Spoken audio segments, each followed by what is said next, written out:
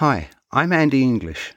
This is Headley Boys, a small town's big part in the Great War. I acknowledge that the town of Headley is in the traditional territory of the Similkameen people.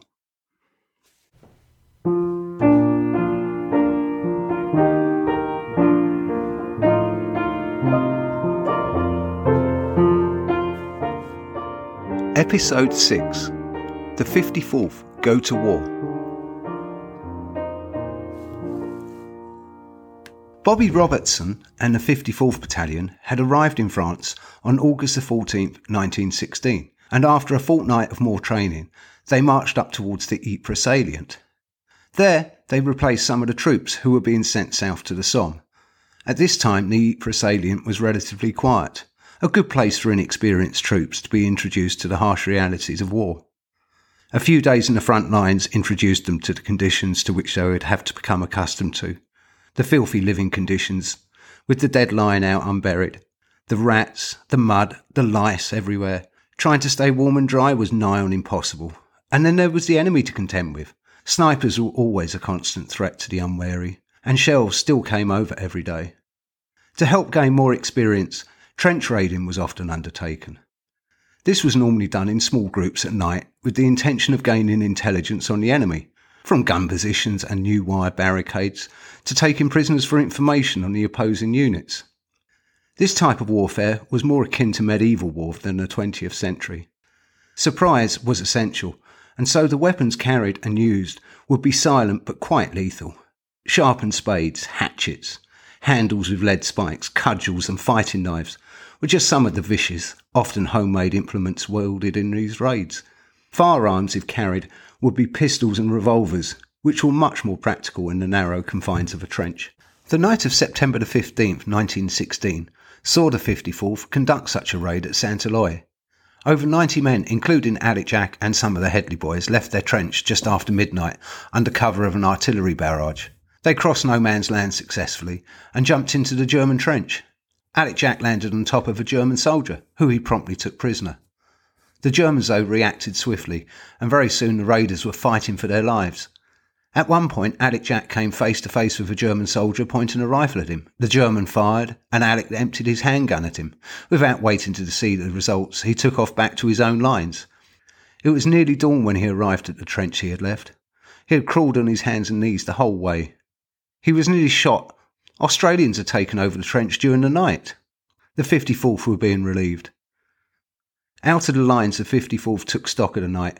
4 men were killed with another 7 missing. 4 officers and 21 other ranks had been wounded. One of these was John Frame, who had been one of the original group of volunteers. He was wounded by shrapnel in the cheek. Although wounded himself, he had brought in one of the wounded officers and was recommended for the Distinguished Conduct Medal, or DCM, for his actions. John Frame never returned to the battalion and was invalided out of the army due to ill health the following year. Another Headley boy was also recommended for the DCM for his actions that night. Bobby Robertson had stayed out in a shell hole with 4 wounded men, dressing their wounds and looking after them until help arrived.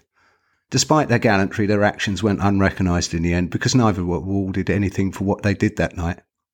The raid was considered a success. 6 prisoners and a machine gun was meant to be a fair exchange for 36 men killed or wounded.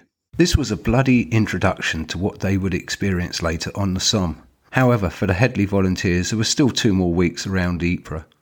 The day after their first raid, Doc Martin rode home to Headley. He was now in the machine gun section, and so had not taken part in it. His time would come, though.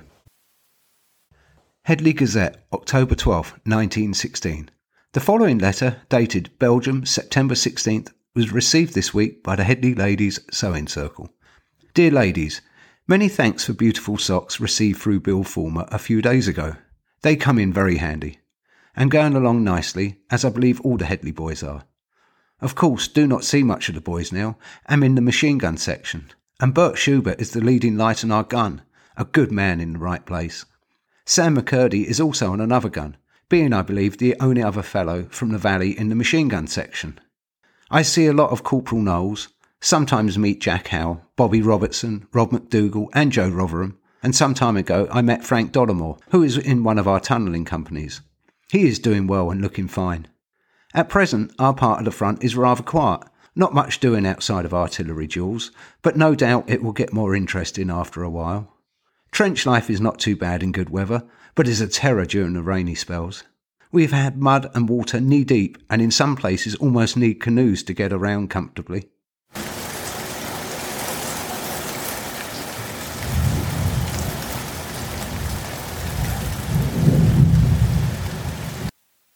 I think we have Fritz's goat here. He makes no attempt to come over and shows his nervousness by a great display of flare lights during the night. We have made 2 trips into the trenches so far. At the present time we are resting and about due for another trip in. We are all getting the Lee Enfield rifles, a great improvement on the Ross. The Ross is not suitable for trench warfare. It is too big and clumsy. The Lee Enfield is not so heavy and is more compact. It carries a wicked bayonet that makes one long to stick it into someone. I expect someday we shall have a chance to try it out, providing of course we live long enough. Flanders must have been a splendid country before the war, very flat and an ideal farming country. Have never seen such splendid crops as are around here, but everything appears to be done by hand, very little machinery used. Farming is carried on to within a mile or so of the firing line. The hard-working peasants seem to pay little or no attention to the conflict waging so close to them.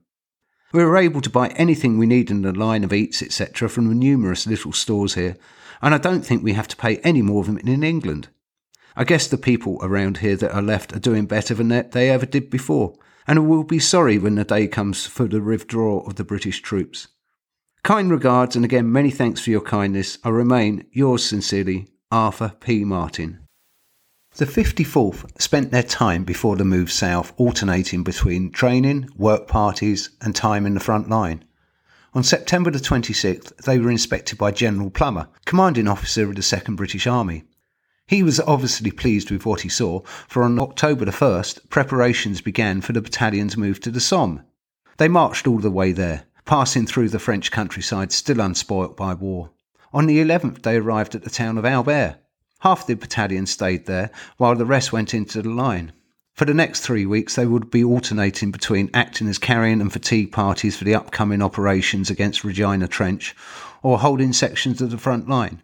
They did not take part in any attack during this time on the Somme, but every day there were casualties. This was mostly caused by shell fire, either directly aimed at work parties, or just indirect shelling of the trenches. The successful attack against Regina Trench went ahead on the 21st. But the 54th held in reserve were not needed. The next day, while awaiting to go up to the front, they were shelled again and suffered 5 more wounded. One of these was Bobby Robertson, who suffered a shrapnel wound to his right leg. The next day he wrote home to reassure his mother. Headley Gazette, November 16th, 1916. Bobby Robertson writes, October 23rd, 1916. Dear Mother, just to note to let you know that I am still in the land of the living and in the best of health. I got a slight shrapnel wound above the right knee, but it is getting along fine. I am in the Australian hospital, and they sure are a fine bunch of people. The sisters can't do enough for a fellow. They make it just like a home, and believe me, it does one good too, after being in the trenches. Well, possibly this time next year I will be home letting you do the nursing. I hope so anyway. If the war lasts out this winter, I lose my guess. I don't think it can last much longer. Don't worry about me, for I am Jake. Give my love to Father and the girls. R.W. Robertson. While Bobby was being admitted to the Australian hospital, the 54th relieved the 102nd Battalion in the front lines. They were welcomed by the enemy with an artillery bombardment. Major Travis Lucas, the commanding officer of C Company, and the man who had signed the Headley boys into the army, was wounded in the hand, while Rod McDougall, one of the men he enlisted, was killed.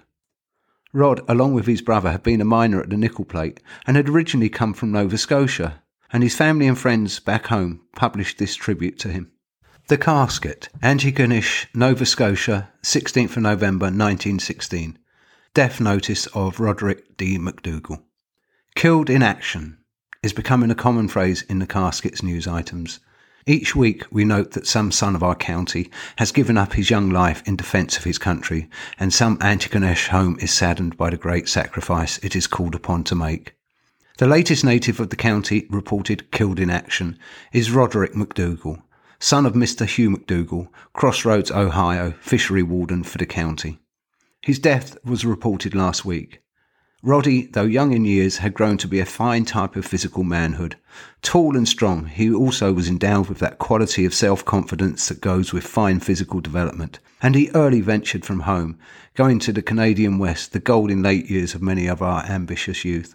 With other boys from his native community, he joined one of the Western battalions, and some 14 months ago sailed for overseas. For a year he had been in the trenches on the Western battle line. His parents and other members of the family have the deep sympathy of the community in their great loss. His loss was also felt by his brother and many friends in Headley, but events 2 days later would bring even more grief to Headley. The day of the 25th of October dawned clear and bright, a welcome relief from the almost constant rain. A minor operation was conducted against the Regina Trench by the 44th Battalion. This drew retaliatory fire, and the 54th found themselves being shot at and shelled for most of the day. Jack Howe, the Australian Opera House manager, was shot through the ankle. Luckily the bullet missed the joint, but he was now evacuated to the rear. And later in the day, 2 Germans, one an officer, took the risk to walk across and surrender. It was decided to send the officer back to the rear for interrogation immediately, and an escort was assigned to go with him.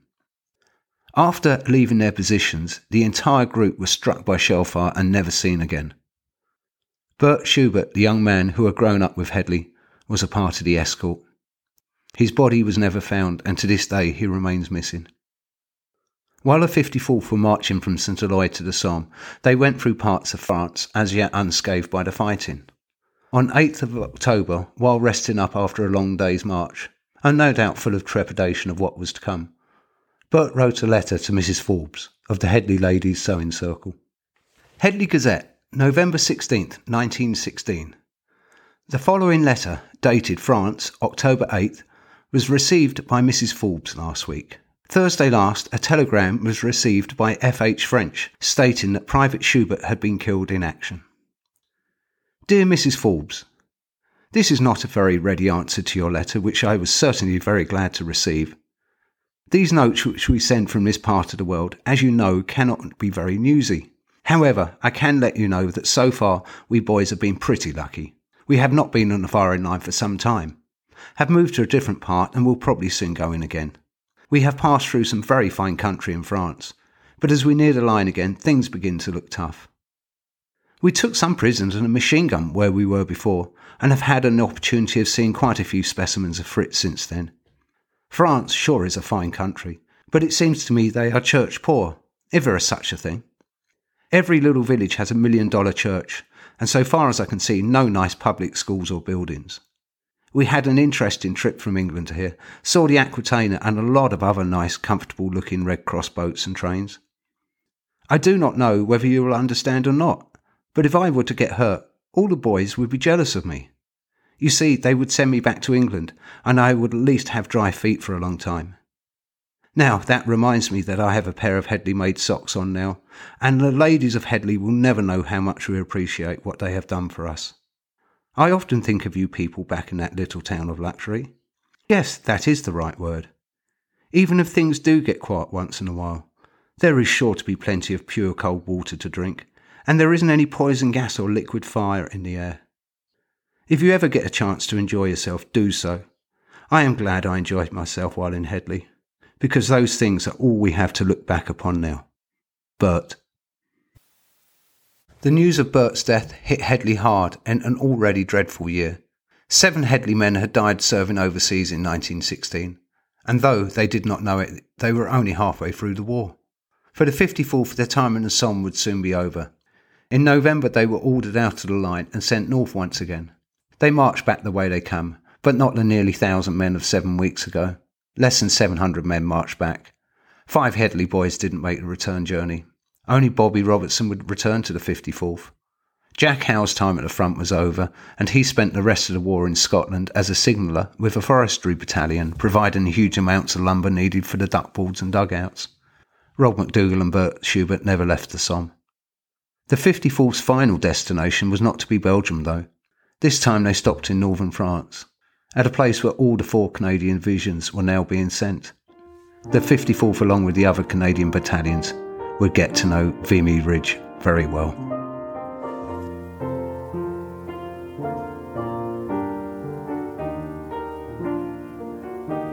Headley Boys was written, produced and presented by Andy English. Maple Leaf Forever was performed by Cindy Rieger in the Grace Church, Headley.